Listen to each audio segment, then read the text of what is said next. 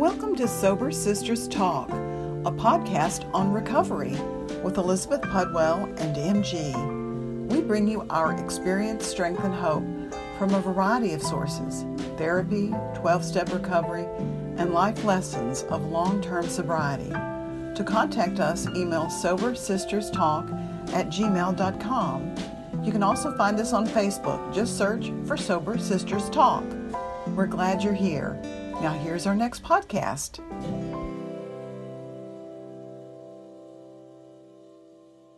Also, we'd love to invite you to a Zoom meeting this Friday night at 6 p.m. Central Standard Time. If you're interested, email sobersisterstalk@gmail.com and we'll send you the meeting information and password. We hope to see you this Friday. Thank you. Stay tuned. Stay tuned for a short message from our new sponsor. Hey you guys, I'm Elizabeth Pudwell. MG and I are out here in Missouri City at Birdhouse Coffee, and we're talking to Justin Pudwell, who is my son. Tell him, what is the kind of coffee that you use? Did you say 49th Parallel? Is that where you get it? Yeah, that's our main roaster. That's basically always on our espresso machine, and we don't change out of that. This is the best coffee in Houston. So stop by Birdhouse Coffee, 7270 Highway 6. Look for the green umbrellas. Get 10% discount. We know you guys like coffee. Sober Sisters Talk endorses Birdhouse Coffee. Absolutely.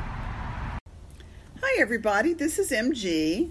And I'm Elizabeth Pudwell, and together we are Sober Sisters Talk. Welcome. Welcome. So we are recording on a different day. Normally MG and I meet on Friday nights and record on Fridays right before our meeting. But we have a guest today, and so we moved our recording time to Sunday morning. It's Sunday morning here in Houston, and I have to say the Astros lost last night, and I'm disappointed. But I'm going to be fine. So it's Sunday morning. It's beautiful. I have my own rituals. Our guest and I were talking about rituals before we started recording, and I met this woman in the rooms, and I loved her vulnerability and willingness to work. She got sober in one program very young, and I'm always just really impressed with young people that do that, because I think it's harder when you're younger, right? Don't you? Yeah, there's so much more peer pressure.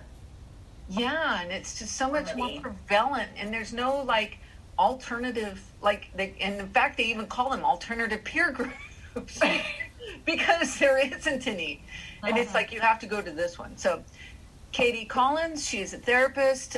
She works here in Houston, and welcome, and thank you for coming. Hi, thank you for having me. I feel very honored to be asked to do this, so thank you. And I met Katie in a program called Women Within, which is a companion program to the Mankind Project.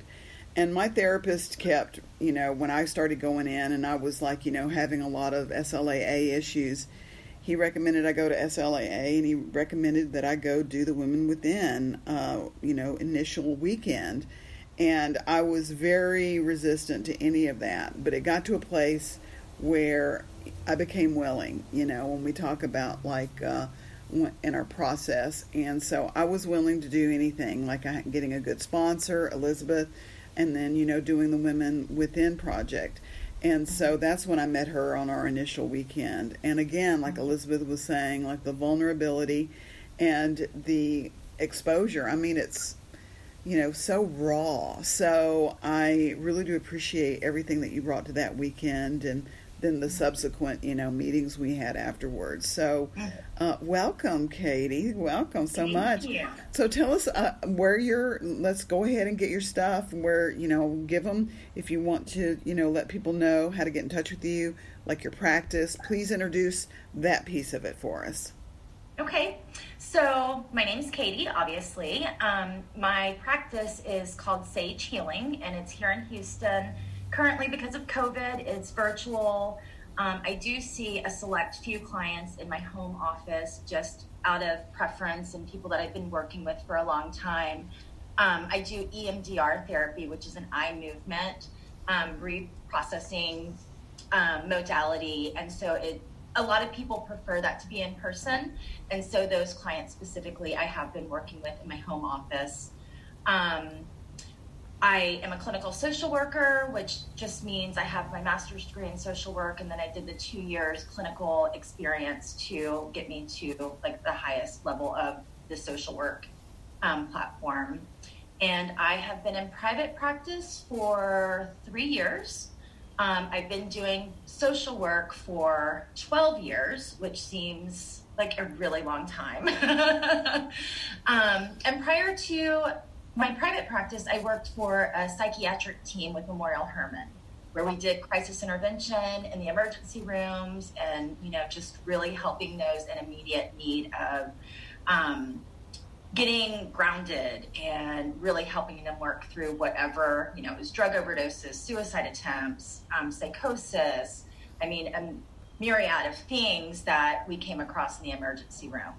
So that leads me to my first question, because I know Katie really well, and I kind of know the answer to this, but I want you to talk a little bit about why you call your practice Sage Healing, because I know like Katie's kind of a hippie, but she's a little bit bohemian. But I just wanted to get the, what was the thinking behind the Sage Healing? So there were 2 reasons that I chose that. In my initial days of sobriety, I attended a sweat lodge every week on Sundays, and sage was one of the things that we burned to clear the space and to heal, clear all the negative energy.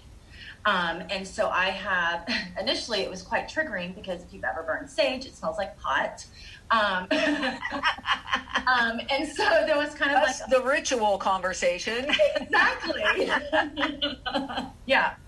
And so, but I grew very fond of it after I got over the initial hump of being triggered that it smelled like pot everywhere around me. And it looks like it too. It's like a big old fat, cheese long joint. Yeah. Yeah. So that's part of it, just that clearing all of the negative energy. And that's one of my big focuses, is clearing old baggage and trauma. And, essentially it's energy that lives within you. And so tapping into that quality of sage, but then also sage, like if you're a sage person, there's like a higher level of thinking and a deeper level of thinking. And so combining those 2 things just seemed to fit with me. Because I've done a lot of work on myself, and I have, I think, a very introspective and internal processing that, I like to share with people. And so my therapy doesn't come just from the books. It's also experiential, and my past and what I've done to heal myself, I integrate into my therapy. The life work that you've done. And I know, because I can attest to some of this. And you can too if you've been through Women Within, which is like an intensive, weekend all on its own.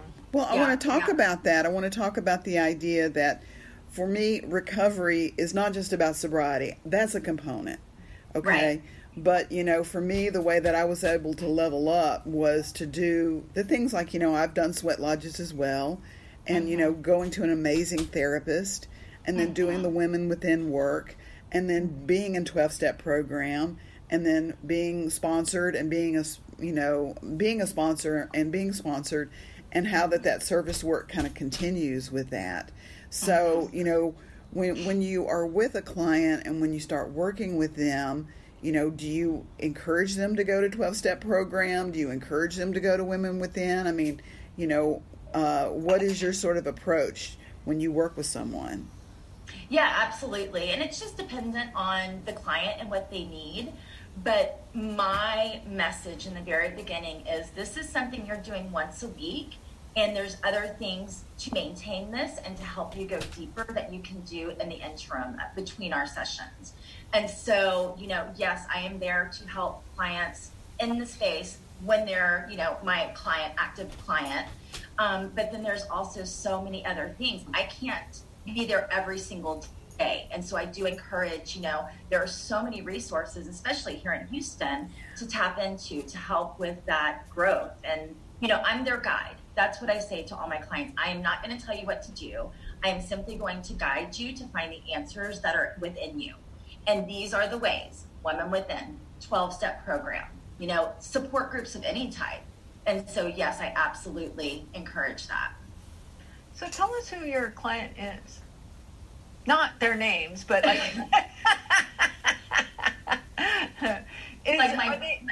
are they primarily women, and are they primarily people with addiction, or is it trauma, or is it children, or what kind of people do you work with? So right now, it's kind of varied throughout the years, but right now my primary clientele is grief and trauma, and it's normally ages 20 to 40, 50, 60, whatever. I do see teenagers as well. And so, but majority are trauma, grief, the deep work, really, not just, life transitions, which is, valid too, but it's really deep, painful work. So now I saw a program on Vice where they were talking about MDMR, what do you call it? Where you use not EMDR, but MDMA, where you take to do that trauma work. And I was like so fascinated by that. I don't have a need to do any trauma work like that, but I was like, a therapeutic way to get high? I'm in, Right.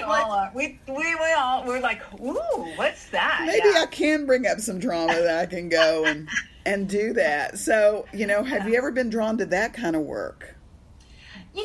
So they have like the ketamine treatments, they have the MDMA, then they have the I can never say that word, mushrooms. Yeah. Psilocybin. I always get it mixed, like the letters mixed up. And, I think there is validity to it. I do have a client that I'm working with right now that is doing the ketamine treatment. He's been resistant to all antidepressants. He's been suicidal.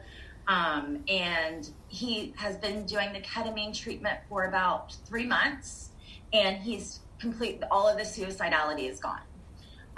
So there is to it. Yeah.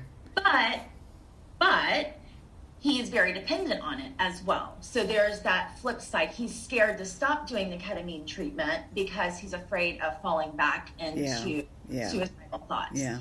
So is it helpful? Yes. Can you get dependent on it? Absolutely, because it's a substance. Yeah. Well, I did a treatment when, because I was chronically depressed for, about 4 years, and I was like on 100 milligrams of Zoloft, and I didn't want to be on that medication. So I found this group. It's called Kriya Yoga. And and I went down and I did the weekend where you learn how to do this type of yogic breathing, which is almost like hyperventilating. Right. And so I went and I did that program, and I did like the breathing technique for probably about 2 months afterwards. And I have to say, I have not had a depressive episode with a capital D. Now, certainly I've had like, small depressions where it's like, whether I'm like, in a pandemic or things like that. But nothing where I was so immobilized before. So, I tell you that story to tell your client that, that there can be a radical change within our brain chemistry as a result of doing a thing, that I don't need to continue to do that thing anymore. I mean, exactly. Do you believe that as well? Yes. And actually, I mean, full transparency, I have suffered with depression since I was a child. And I've tried every antidepressant there is. I've tried every therapy there is. I've done so much to try to heal this depression without being on medication because of whatever I tell myself it means to be on medication, which is, really nothing but societal, whatever. But I recently have been doing neurofeedback, which does kind of the same thing. It restructures your brain chemistry. And I am on almost 40 sessions of neurofeedback, and I have drastically seen a decrease in depression. And like you were saying, it's not something that's constant, but something like the pandemic really spun me off a little bit, and so trying to find in those moments alternative ways to work with brain, work with chemistry, and really find alternative solutions to depression specifically for me. That's I love amazing. This because I do think that, like MG said when we started, there is the getting sober, but that really is just, all that does is take away the dependency so that you can become clear about what you're really doing, what your patterns are. And then the 12-step program kind of like helps expose that a little bit. But for me, and I think for you two women as well, there's a need for so much more, which is why Sober Sisters came along, because MG and I work multiple programs, and I know you did or do too, Katie. And also, I know that you are, I don't know if you still do, but that you were practicing yoga like regularly, and a very accomplished yogi. And I just wanted to talk about the different ways, all of the things that people can do that are, and especially we have a lot of, I notice, very new kind of real struggling women in our listener group that come to the meeting, and they're in withdrawal. So what are the many tools that somebody can use to, aside from, get to a 12-step meeting, get to a SLA meeting, get a sponsor, and start working the steps. Mm-hmm. So we know that. Aside from that, what else can someone do? Talk about, your own practice with yoga or whatever else that you have used. Mm-hmm. Meditation is a big one. Yoga is a big one. Just getting out and moving, being out in nature, being in the sunshine, sunlight. What I have realized for myself is when I stop depending on something, aka an addiction, that you have to find something to replace that, because you have a void that needs to be filled. And so you can choose to fill the void with something positive and holistic, or your addiction or whatever is going to fill itself. And so for me, it's been really tapping into what makes me feel like I have purpose, to replace that piece that I was just trying to find a sense of like being and wholeness. And it was with all of these things that really didn't create it, but mimicked, what that would feel like until it didn't work anymore. And so, some of my things that I've done is I've traveled the world. Really. That's so funny. I was just going to say, do you think travel is one of those? Because I know, she can manifest a trip better than anyone I know. Yeah, absolutely. Because it opens your eyes to a whole new culture, gives you a different level of meaning of what life is and how different cultures live. So travel was a big one until I had my son. So now I don't travel as much anymore just because, and the pandemic, but travel really gave me that sense of purpose. And I would travel. I went to Nepal and did a Vipassana meditation, which is like a 10-day silent meditation retreat. And so I incorporated like my spirituality with my travels. And that was really, really healing for me. That's really cool. Let's talk about spirituality a little bit, because it, the 12-step program, it is a spiritual program. It's not religious. So right. I do want to be really clear about that. It is not a religion. But, how do you create a spiritual being, a spiritual part of yourself, a spiritual practice without moving into the religious part of it? And I want to hear that, Katie, in terms of like where you were and where you are and that path to get there. Yeah. So I grew up Catholic, and for anyone who knows about Catholicism, it's for me, my experience with it was very shaming. I was scared of God. I was scared of everything I did. I remember like at age 5, I stole like a piece of gum, and me having to go to confession. And so I didn't go to hell for stealing a piece of gum. And then as a 5-year-old. Right. And then, like the sexual aspect of that, whenever I started having sexual feelings, really feeling a lot of shame about that because you're not supposed to feel that. Yeah. Not until you're married, you can't experience any sexual pleasure. And so, like, those two things really formulated my relationship with God, which was, I'm scared. I feel like I can't do anything right. And I'm just going to go to hell because I have all of these very natural things, but I've been taught that they're wrong.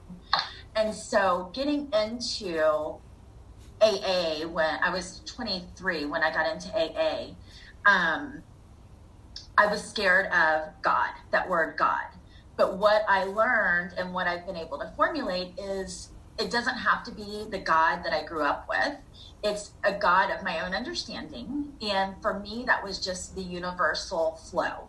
And so just trusting that I was not in control, I didn't have power, but there was some magical force out there that was looking over me and protecting me. It wasn't judging me and saying, oh, you did this thing, so you're going to hell. And so, but I did really wrestle with that because separating yourself from that, you have to completely formulate a whole new idea and trust in this power, because I did not have trust in God, and all of these bad things happened to me. And so it was like, as a child, if there's a God that's protecting, why is there abuse? Why is there alcoholism? Why is there, rape? Why is there all these things if there's this God that's supposed to be protecting us? And so it took going to sweat lodges. It took doing the inner work to find my own idea of what God was. And I still don't call my higher power God. I call it the universe, because to me, that's what it is. And I believe in karma, and what I put out there is going to come back to me. And so how I choose to live my life is being kind and compassionate and loving and helping other people. And that's what I get back. But it did take a lot of reprogramming my own thoughts and beliefs around, this idea of there's something out there bigger than me. And what I've noticed is that I have to continue that reprogramming because I feel like there's ruts in my brain. Like my therapist was Patrick Vachon. I don't know if you knew him. He was amazing. And he would say that, there's ditches on each side of the road. The ditch is always 3 feet on each side. And so, I lived a lot of my life in the ditch. And so, that's like a go-to, or there's a rut in my brain where I go into that, especially under duress.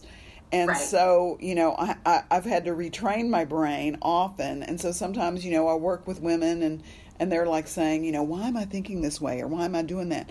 And I'm like, we're going back into that groove. We're going back into the ditch. And so how do you continue that practice of like redirecting? Mindfulness, just being aware and having that time in meditation to sit with myself and, just get still and be aware of my thoughts. One of the things that I always teach my clients is everything starts with a thought. So you have a thought that then turns into an emotion, and then the emotion forms a reaction. So if you can have awareness and mindfulness of your thoughts, then you can control your reaction. But if you're just letting your thoughts go on autopilot, then you're going to keep responding and reacting the same way. So it starts with being aware, but you have to be still to be aware. So, it's all kind of mindfulness and meditation. Who's got the dog? It's me. I'm so sorry. I'm dog sitting. So I apologize to our listeners and to you guys for the interruption. No, it's okay. Let's just wait a second and see if we can get it. Come here. Go inside. Come here. Okay. Let me just. Thank you. Oh, okay. We're good. Okay, good. Well, I love that practice, and Katie, and I think that was one of the first things that we learned in SLAA was, what are you thinking about? And one of the things I wanted to mention, so I had met with a client on Friday who was talking about a practice of meditation and journaling and affirmations, and I was telling her, look, it's cumulative. It is not a fire hose type of practice. I don't, oh my God, I'm crazy, I better go meditate. Right. It's not going to do what you want it to do. Meditation takes, you got to start, and you could start with just 10 minutes a day, but you got to be consistent, because our brains are like, I don't know about yours, but mine is like still, and the meditation, and I learned this in yoga, it just like when I do a yoga practice, the only thing that I can think about is what that yoga teacher is saying. Sometimes I'm like, come on, get me out of this plank, but it's like, that is it. It's all I think about. And it is such a refreshing way to end my day, to clear up all of that stuff. And I feel so rested afterwards. You would think not, because it's sweaty and it's hard and it's effort, but it's just listening to someone else. And there are recorded meditations. You can go on YouTube. I need a 10-minute guided meditation and do it. But it's not a fire hose type of practice. It's not going to, it's a cumulative thing. You've got to do days and days of it in order to have the benefit from it. Well, absolutely. And I think that, that speaks to what Katie was talking about earlier, is this mind-body connection. And like being physical, we're not just emotional beings up in our head. There's a physical component. And when I was in New York, I went to this SGI Buddhist practice where we chant Nam Myoho Renge Kyo. And we do it like en masse, and to be in a space of like 400 people chanting Nam Myoho Renge Kyo is like, man, it really shifted my energy way up. And I remember feeling guilty. I'm like, because I'm high, man. I'm high. I feel so amazing from this, like, chanting Nam Myoho Renge Kyo. And so, is it bad? I was like, am I high? I was like worried about it. And, and it's not. It's about bliss. And it's about, like, extreme joy. And I think that sometimes as an addict, I shy away from that because, I'm fearful of, like, because, that's my trauma, like bond with addiction. It's right. Like, sexuality almost killed me. So how can I shift that? So, I'd like to also hear, Katie, about like, successes that you've had in your life and successes with your clients, because so often, like, our newcomer comes in and they're just all in the doom and gloom. How is it ever going to get better? And, Elizabeth and I, we always really try to talk about, like, there's laughter on this end, there's a lot of joy and peace. So I'd like to hear, like, some success stories in yourself and others. About where I've been able to find that joy and peace. Like getting high without getting high, Yeah. So Sweat Lodge, that was the biggest one, because it changed every part of my chemical makeup. Just being in that extreme heat and then going into the cold, and then extreme heat, or maybe not even cold, but just a different temperature. But I think, obviously whenever I got into AA, and then when I got into SLAA, and then when I got into Al-Anon, and then when I got into Adult Children of Alcoholics Anonymous, there was always that point of just like despair and hopelessness.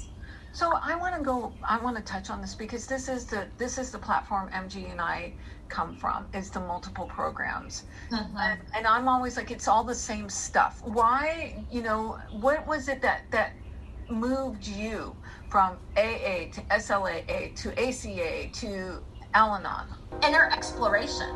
You take away one thing, and so for me, I took away the cocaine, the alcohol, the pot, all the drugs, whatever.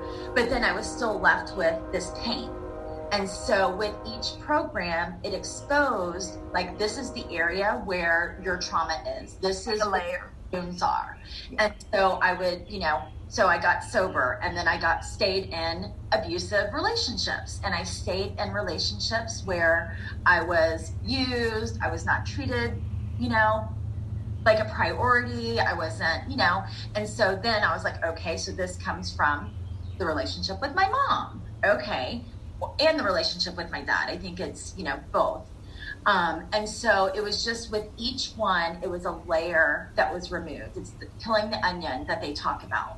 And so for me, at the core was adult children of alcoholics and growing up in an alcoholic family, which I knew, but the programs prior to ACA didn't address that like I needed it to be addressed at that deep of a level. And I think it goes back to the beginning, what we were talking about. You gotta, it's like Maslow's hierarchy, that is the self-actualization, but you've got to get sober. You got to get the foundation, you got to remove the addictions and get rid of all of this stuff in order to move towards that self-actualization. So, and I do want to ask too, because I know that you are in a relationship now, and I know quite a bit about your past relationships that were, not what you wanted. So tell us about, how you got to where you are now in your relationship. So I think for me, it was about self-worth, self-love, and knowing that I deserve to be treated like a woman and deserve to be treated where I am cherished and loved. And a lot of my messages growing up was I was unworthy. What love looked like in my home was a drunk mom that yelled and screamed and was physically abusive. And so that's how I formed what love was. And so I was constantly trying to get love, but it always mirrored the relationship with my mom because that's all I knew. And so with all of these programs, I got to a level where behavior from friends, from coworkers, from bosses, there's an unacceptable layer or unacceptable behavior that I just learned how to have boundaries. And I learned what was important to me, and I really learned what I was worth. And so that's how I got into a very loving marriage. I was 43 when I got married, first marriage, and it took me all of that time to really internalize my level of worth. But I know, like, one of the things that you really worked hard on was what you wanted in that relationship. Yes. Rather than just like, being attracted to somebody and then making that work, you had to go backwards several times and just I may be attracted to this person, but it's not gonna like sustain. And so really getting clear about what would sustain you in a committed relationship. Yeah, and I got that from Law of Attraction. When we were doing the Law of Attraction groups, of really getting clear, doing the daily homework of writing and getting clear on, is this what I want, or is this something that I think I want? And really being able to differentiate that and forming this ideal of, what I wanted to be treated like, what kind of financial security I wanted to have, where I wanted to live. I down to the nitty gritty.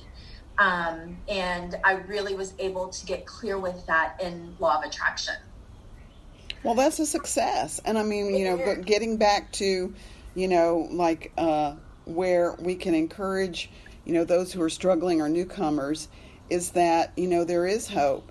And, in your case, and I think in all of our three cases, it comes from a lot of work. And a lot of willingness. And uncovering and not being afraid to look at those, like the way I sort of likened it was like deep sea diving, that, those things are hidden, they're below. But, I'm in like a suit, like a diver suit, and that's, the protection of my therapist and my sponsor. And so I can don that suit, and I have like the hose going back, which is like, messages of like hope and recovery that can keep me sustained while I go down there and look through these artifacts. There has to be safe waters. And I know, like, I love Katie. We worked closely together for several years. And I know in a lot of relationships, she did not feel safe. And that part, you've got to find, I feel safe in this space where we three are right here. But I don't always feel that way. And so, if you are new in recovery, find those women that you do feel safe with. Now, that doesn't mean, because her and I have had some, and I've had them with you too, what the fuck are you doing? it doesn't mean it's not direct, and it's not, I'm not going to call you out, or your group or your tribe won't, because the women who really do feel safe and are safe for you will call you out. Right. But you got to find that place. You've got to, each person in recovery has to find that place where you are, the safe waters. Well, and I could hear it from you, Elizabeth, because I know that you're loving. And so when you would say things like, if you do that, I'm not going to sponsor you any longer because I would consider you acting out. And you said it in such a clear, direct way, and it wasn't threatening, but it was very strict. And so, you know, if my mother would have said something like that, I would be like, fuck you, you know, but I didn't hear it like that from you, because I know that you do have like this loving presence. And so we're able to hear it from others. And I can remember when I was first in SLAA, you know, I had my qualifier living with me, and I was so triggered. And my therapist was like, well, we can take those triggers and we can work through those triggers. And all of these SLA women are like, get him the fuck out of your house. What are you doing? It's crazy. Get him out. Get him out. Get him out. And so it was like, you know, of course I wanted to keep them. So I was like to my therapist, yeah. Let's work through the triggers. How. Right. But then I got into so much pain. And these SLA women were like, you don't need to be in that much pain. Get them out. And then I was able to. Right. I'd like to cover one more area, because I know that Katie worked really hard on this as well, your relationship with your family. And we can edit this out if you're not comfortable sharing this, but I remember that Easter when you came over and you're sitting on my couch and you're talking about how horrible it was, and I'll never forget the look on your face. I said, well, you don't have to go. And you were like, what? And I was like, yeah, like you don't have to go to Thanksgiving, and you don't have to go to Easter, and what would that look like if you didn't? What would you want that to? And I don't even remember what happened. Like if you did go, I think you did skip a year.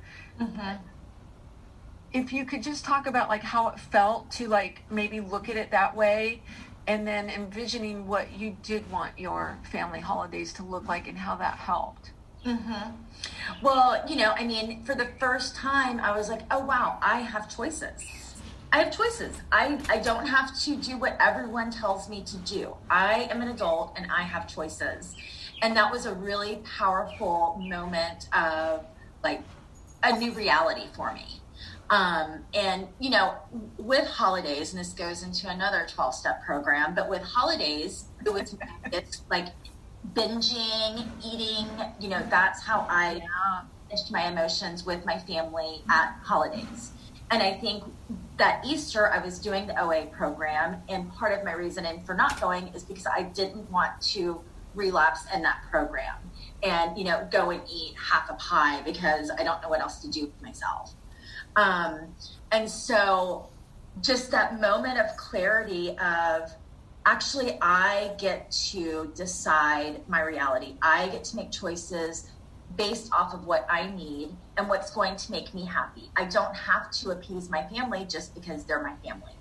And that was really a gift of all of the 12-step programs, is the message of you get to choose who your family is. You know, just because you were born into a family does not mean you owe them anything. And that was new for me. You know, part of me taking care of my mom was because she was my mom. Regardless of what she did to me, she was my mom. And having that, no, she can be your mom, but if she treats you like shit, you don't have to be around that. You need boundaries there, dude. Yeah. Right. And so, you know, I mean, even to this day, I don't have a strong relationship with my mom. We're Facebook friends. That's about the extent of it. And that's where I'm comfortable, you know, because of it's me respecting myself, and having that boundary of you can be this much in my life, but I know if you go any further, it's going to be abusive, and I'm not doing that anymore. And so, you know, it was very, very powerful. And with that, with my dad and my stepmom, you know, things have shifted very much because of the internal boundaries that I've set for myself. They haven't even been boundaries that I've had to express to them, but like saying, well, I'm not going to come over until noon and I'm going to leave at 1 or 2 because that's my max. And so finding that space of what's healthy and what's not healthy, and treating myself like I deserve the healthy aspect and setting those boundaries. And the people who changed in that relationship is not your parents. At all. It's At you. all. Yeah. I'm listening to this podcast called Beyond Bitchy, Mastering Boundaries. And it's a woman that went to, I think, U of H, and I can never remember her name. I'm so sorry. I would love to have her on. And, you know, one of the first things in her first few podcasts, she talks about the basics, and she talks about our boundaries that we have to protect others from us, where we close our mouth, where we don't say what we want to say. And that's like a really key boundary.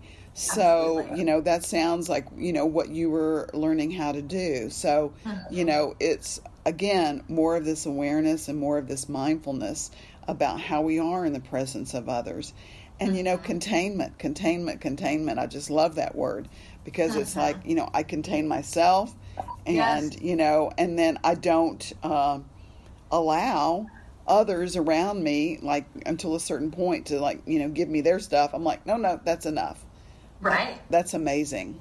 Well, before we sign off, please remind our listeners how to get in touch with you if they're looking for a therapist, especially the EMDR. I'm so happy to hear you're doing that. I wasn't aware of that. And I'm always looking for somebody who does EMDR to refer to. So it's so powerful. I've done it. It's amazing, listeners. It's amazing. It is amazing. I've done it myself, which is why I got certified in it, is because it works so well. So how do we find you? So Sage Healing is my my practice, and the website is www.sagehealinghouston.com. From my website, there's my email, which is also, it's Katy, Katy, at sagehealinghouston.com. But my phone number's on my website, my email address. If you go through Psychology Today, you can also just type in Sage Healing or my name, Katy Collins, and find me that way. Awesome, Katy. I'm so appreciative. Thank you for showing up this morning. Thank you so much. And thank you for having me. Woo, I'm so excited. And listeners, if you need to get in touch with us, you can email us at sobersisterstalk@gmail.com. And we're also on Facebook. So if you want to search for Facebook, you can just search Sober Sisters Talk on Facebook. And in the future, we're planning on going out into the world and going to workshops and doing things of that nature. So if it's safe, we'll be out there. Sober Sisters Talk live at your retreat, at your conference. And thank you for being outside. I'm outside, and there might be birds and trees and trains on this podcast, and it's all going to be fine. So thank you, Katy, so much for being here. Okay. Yeah, thank you, ladies. Thank you. Thank you for listening to the Sober Sisters Talk podcast. To find our podcast, we're at www.sobersisterstalk.com. We're also on Apple iTunes and on Facebook. See you next week.